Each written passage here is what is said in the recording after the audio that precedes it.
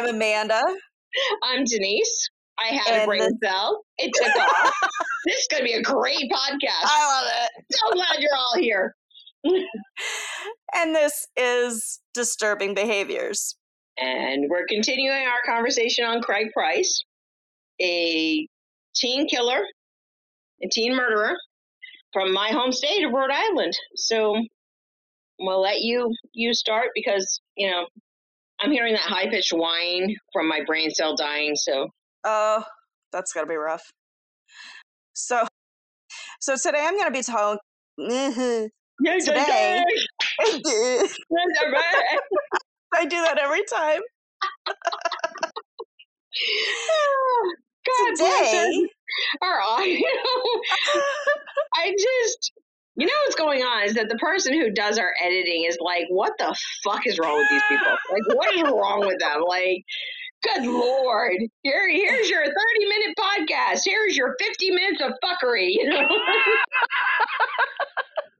They have some serious issues.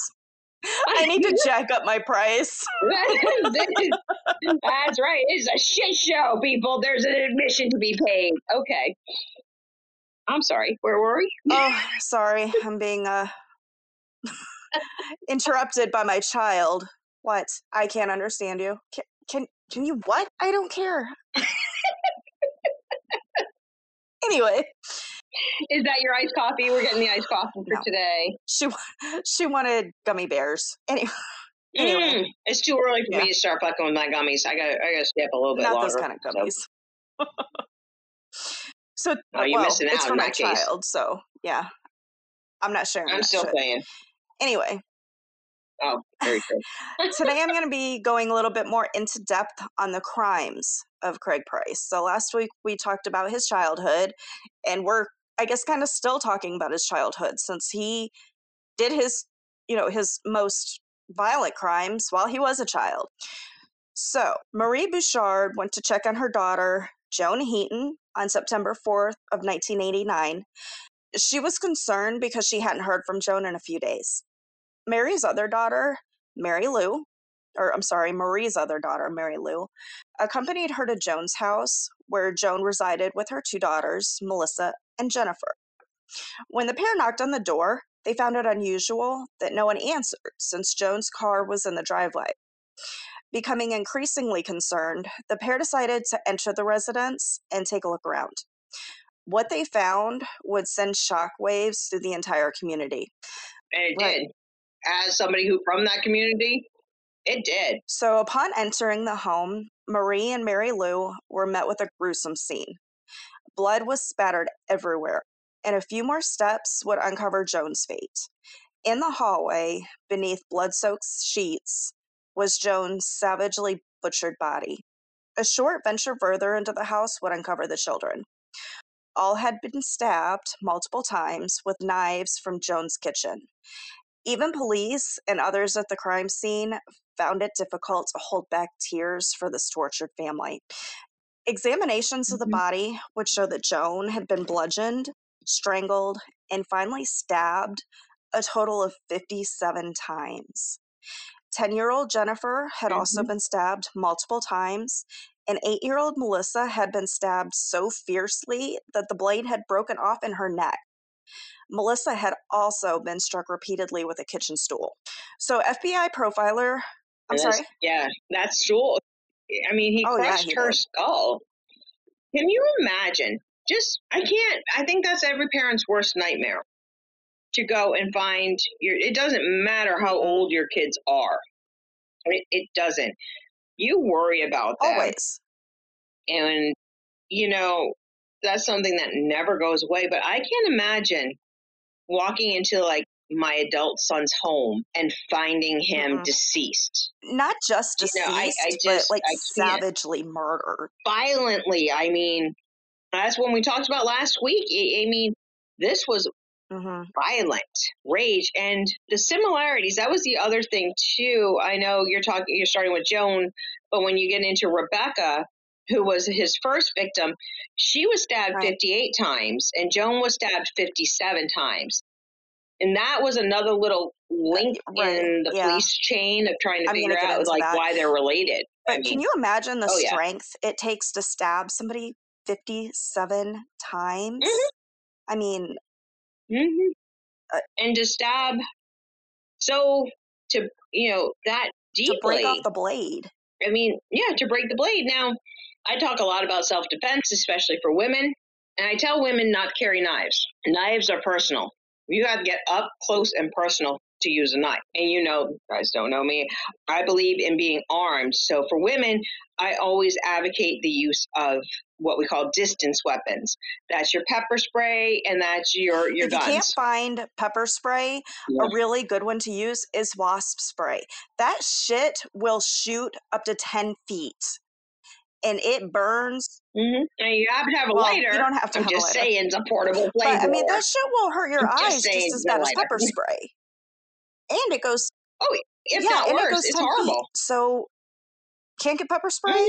Carry wasp spray. So, FBI profiler Greg McCrary was assigned to aid in the investigation. As stated in his book titled The Unknown Darkness, McCrary suspected the killer in the Heaton murders was the same person from another unsolved murder from 2 years prior, in which 27-year-old Rebecca Spencer, who lived in the same neighborhood as the Heatons, was stabbed 58 times. McCrary determined that the killer likely lived in the neighborhood and had probably cut his hand during the frenzied attack. So the following day, police detectives Ray Pendergast and Mark Brandreth were driving through a Buttonwoods park when Pendergast recognized 15-year-old Craig Price, who had played on the basketball team that Pendergast coached. Knowing Price lived only a few houses down from the Heatons, the detectives decided to ask if Price had seen or heard anything about the murders. Price responded with concern, stating he had seen the police removing the bottles. He had seen the police removing the bodies from the home and had heard. I'm a genie in the bottle, baby. You're so bad. Gotta rub me the right way. They're all just standing around rubbing bottles as these bodies come. Oh God, we're horrible. We're so going to hell. Feel that freshness in. Okay, so just add this to my insanity defense. That's all I'm saying. We have evidence. They're going to use our podcast at your trial.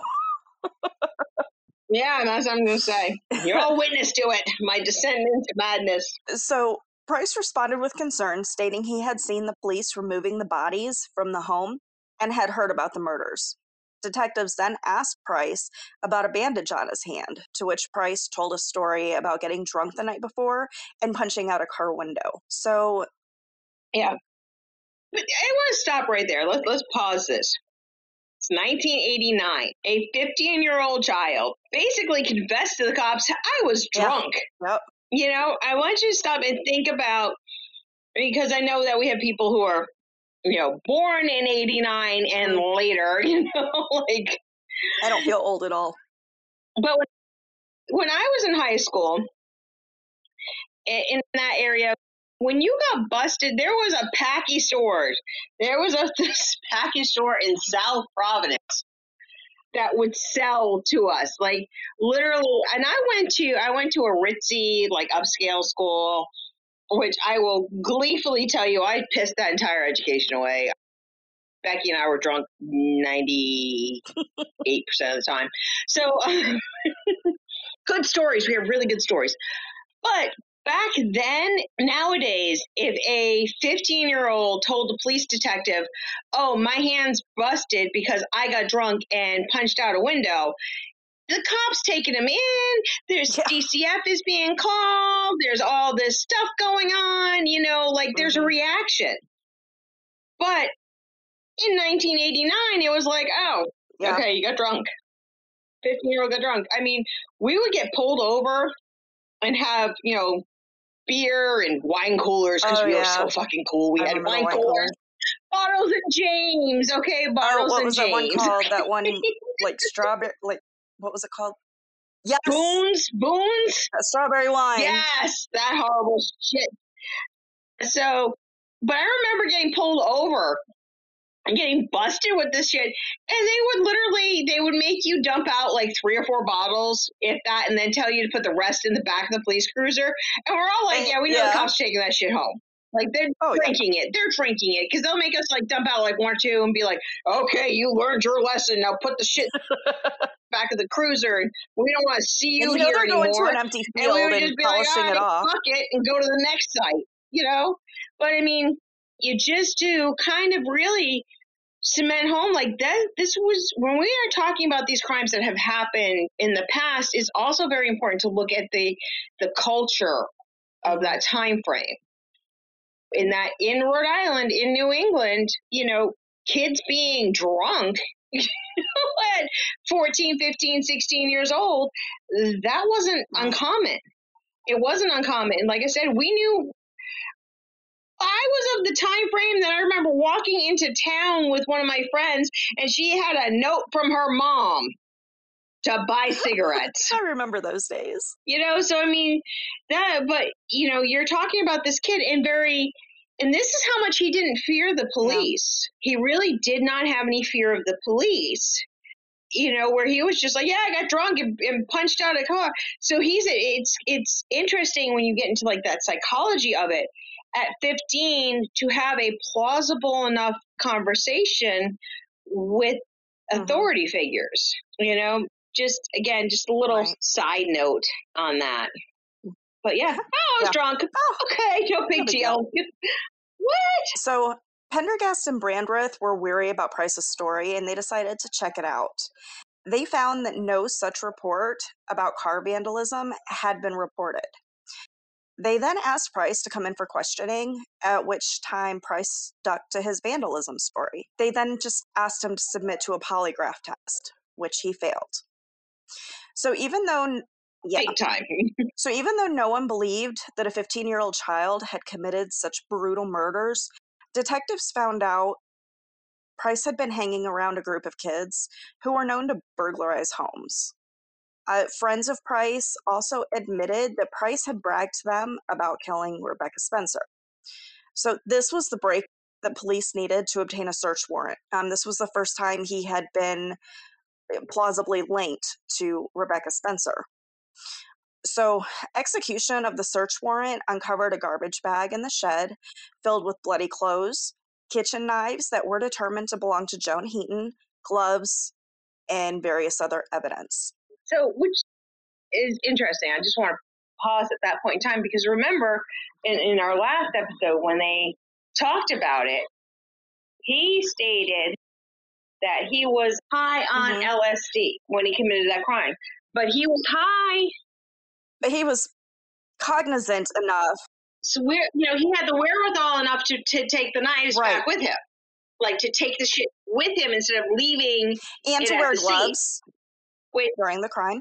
Yes, and to wear gloves. That's the whole other thing, too, where that kind of, I don't want to be dismissive of him or call him a liar, but he knew enough to have some counter forensics. You know, not bright enough to get rid of the shit because he still had it at his house, but he took it away. He knew enough not to leave it on scene, which is something a more sophisticated criminal would do. You kind of learn as you go. And to be that criminally sophisticated at 15 is terrifying. Yeah. That's the word I come up with. Terrifying. So it wasn't long after the discovery of these items that Price confessed to all 4 murders. Price showed absolutely no remorse for his actions, and he even mimicked the dying sounds of his victims. It's creepy. There's no soul in there. Like, it's fascinating when you encounter, it's terrifying, really. But when you look at somebody who had killed an 8-year-old girl, bashed her fucking skull in. Yeah, just another day at the office. Like, yeah, more upset that I cut my hand than anything else. It's that, it's so wild. It really is so wild to me. I just, And I think what it is that we kind of go through in society trying to have faith in humanity. And, we really do collectively get angry when somebody mistreats somebody who's elderly or a child or an animal. Like, we have those kind of categories that we feel should be protected. They should be protected.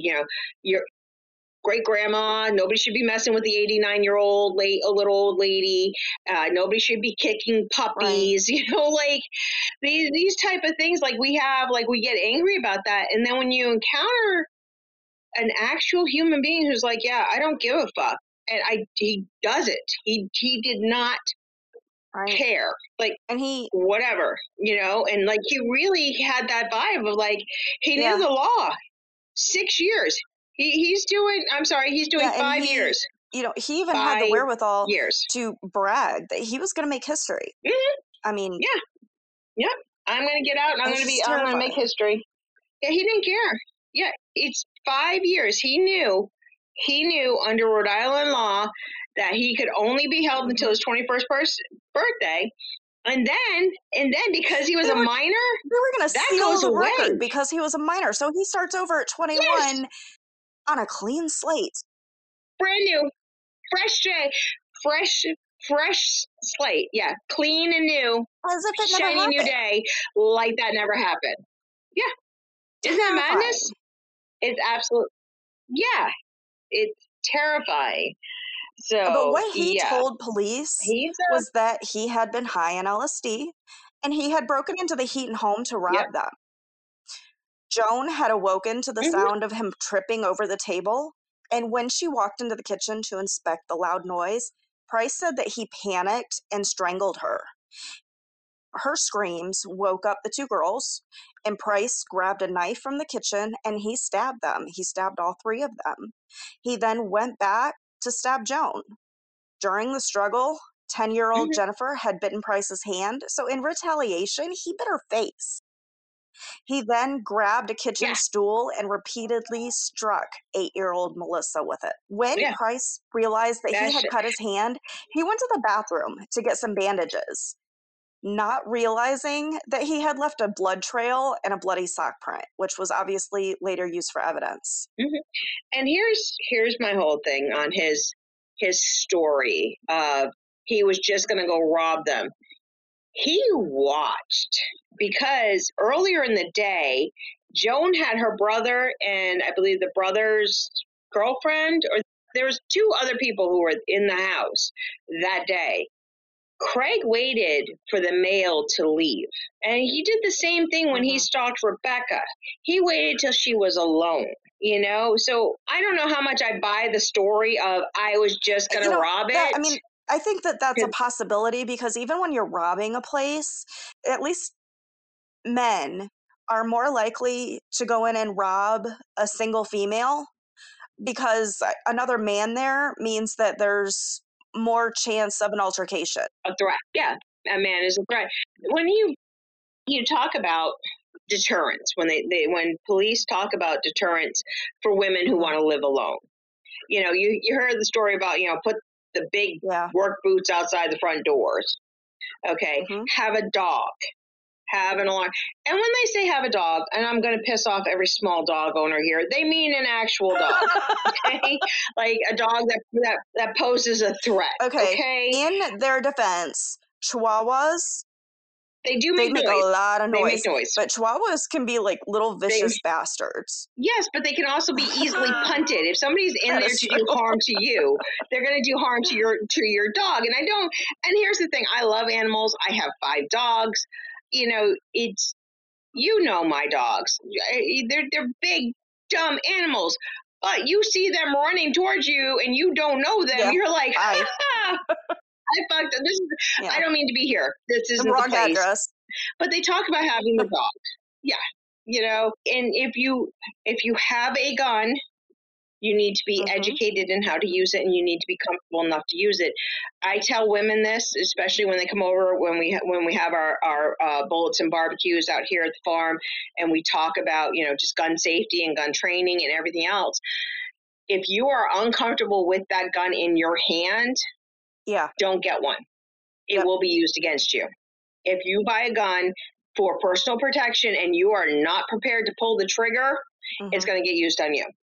You're going to be killed with your own gun. And it happens. So, when they talk about those things, like, it make the appearance that there's somebody else there. I remember back in the 80s and 90s when, you actually had answering machines back before voicemail, You actually had to answer the phone to know who was there. A lot of yeah, I know. Yeah, we didn't have caller ID. We lived fast and wild back then.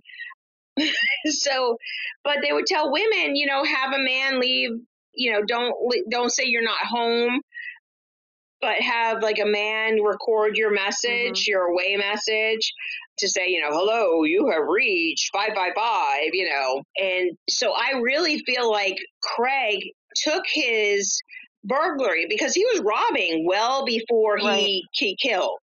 He was breaking and entering. So I think he knew enough not to break into a home that had people in it. I honestly think those intrusive thoughts just built until he decided that he was going to go in there. And I really do believe that he went in there with the intention of killing Rebecca. I don't think it was anything to do with Rebecca personally. I don't think this was like a vendetta or anything else like that, but it was that I want to know what it's like to kill a person. I think it was that he was going. Did drug use impact his cognition, his ability to make good decisions? Probably. Probably. But he was having these thoughts well before he started any type of drugs. So, I mean, we talked about that. He was 9 when he started thinking about this. And I think in the 4 years between when he was 9 and when he was 13, those thoughts just developed and he played out a scene in his head and Rebecca just got cast as the star of that production. And I think once he broke that taboo, and he took another life, I think he kind of lived off that high for a little while. I really do, because it was 2 years. She was July of, he killed Rebecca on July 27th of 1987. And then September 1st of 1989, he waited. He knew what was in that house. He knew there were kids in that house. Right. He knew. So I think that I think he escalated, I think he did. And, it's weird. So he picked vulnerable targets. Absolutely. He knew what he was doing. doing. Well, I mean, as you stated, because Price was arrested a month before his 16th birthday, he was tried and sentenced as a minor, which, as you stated, under Rhode Island law, meant he would be released and his record sealed when he turned 21. So during that time, he bragged that he would make history upon release. And even before he was released, he has made history. He is known as the youngest serial killer in U.S. history. So while he was in prison, he racked up several additional charges. And, like you said, people were pissed that he was only getting 5 years for the murder of 4 people. So what happened is Jeffrey Price, who was an assistant attorney general at the time of Price's crimes, he founded Citizens Opposed to Release of Craig Price, otherwise known as CORP, C-O-R-P. Oh, I'm sorry. This was formed by Detective Kevin Collins, who actually had assisted in taking Pine's confession. So there were a ton of governmental officials who, wanted something done about this. As I stated, Jeffrey Pine, who was the assistant attorney general at the time of the crimes, he became attorney general in 1992. And even though a law was passed after Craig Price was sentenced, that would allow minors to be charged as adults for serious crimes, they couldn't backtrack this to Craig Price. So yep, that's the Craig Price law, and they actually refer to it as the Craig. You know how you have Code Adam and those type of things. That's actually what it's called. And he was. I know we're going to get into it. When I was in college, I had an adjunct professor who actually worked at Rhode Island Training School, which is the juvenile detention center in Rhode Island. They created a maximum security portion to that facility, and they call it the Craig Price Center. The maximum, that's what she said. That's the Craig Price building. That they made a special, his crimes and his behavior was so violent and so antisocial. They went from basically it's a mid-level correctional type facility for juveniles to having a maximum security full lockdown portion because of Craig Price. Well, it's interesting because Craig Price, while he was in prison, he was a model. Like when he was in the juvenile detention center, he was a model prisoner. He got his GED. They allowed him to do security on the center. He started taking college courses in preparation for when he got out so he could get a decent job. He was a model prisoner. However, even President Clinton, came to Rhode Island and addressed the people there because people were so, outraged, terrified about him getting out when he was 21. So they started getting really creative about how they could hold him in prison past his 21st birthday. They actually charged him for crimes while in prison that have never been charged before on an inmate because it's basically, expected behavior of the inmates. So what happened was, Pine, who became the Attorney General in 1992, he started getting really creative, and he was filing charges against Price every single chance he got. So in 94, he filed contempt charges on Price for failure to take a psychiatric evaluation. Now, again, this is another one almost never been done because he refused to take these psych evals on the advice of his attorneys because they knew if he failed it, they could keep him for the rest of his life in a mental institution. Yes, that was it. And they were trying to go through the psych portion of it because that was the loophole that he could be committed indefinitely. But he refused to take it, so they filed contempt charges on him. So they had a trial that added, I think, an additional 1 or 2 years to his sentence. So after that, Pine filed extortion charges on Price for threatening a corrections officer, which is something that had literally never been done before because these correction officers get threatened on a daily basis by like every single inmate. Yeah, I went through, I listed it. We're talking in February of 96, he was charged with assault on a prisoner and a guard. I was getting there. In October, I know. But I like it. But if you look at these lists, and when you're talking about expected behavior, we don't really hear about inmates getting charged, like additional charges for assaulting prison guards. Normally what happens is that if somebody assaults a prison guard, they get thrown into solitary, sometimes they get a couple months added on. Like if they were going up for parole in a couple months, well, that parole chance is gone. Like they all that stuff is usually done without court involvement. But you're right. The feeling in Rhode Island was he is a monster, and if he gets out, he will kill again.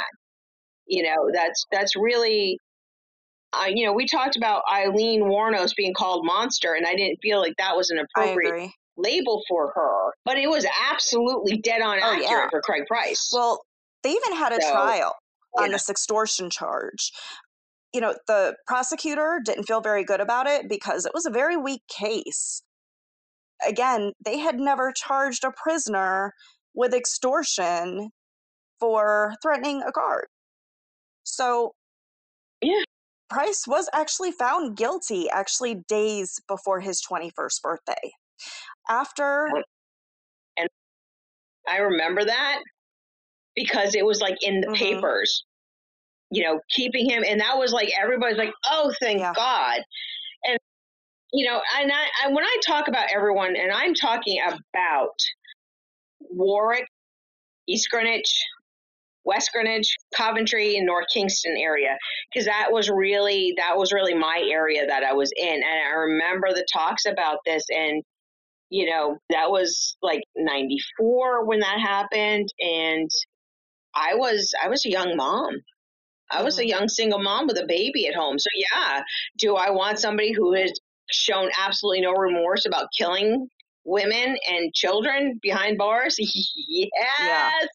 You betcha. I sure as hell do. Yeah. Right. So after the verdict was read, he started ranting about how he had paid his dues to society and that he was being prosecuted due to his race. So this is another time that his race came up, because he swore that they were only doing this because he was Black. The judge sentenced Price to another... Yeah, the violent murders of 2 children had nothing to do with it. Nothing. Just because you're Black. Stay there. Lord. Yeah. So the judge sentenced him to another 15 years. He had to serve 7, and then 8 would be suspended. However, that didn't quite go as well. You know, it's funny.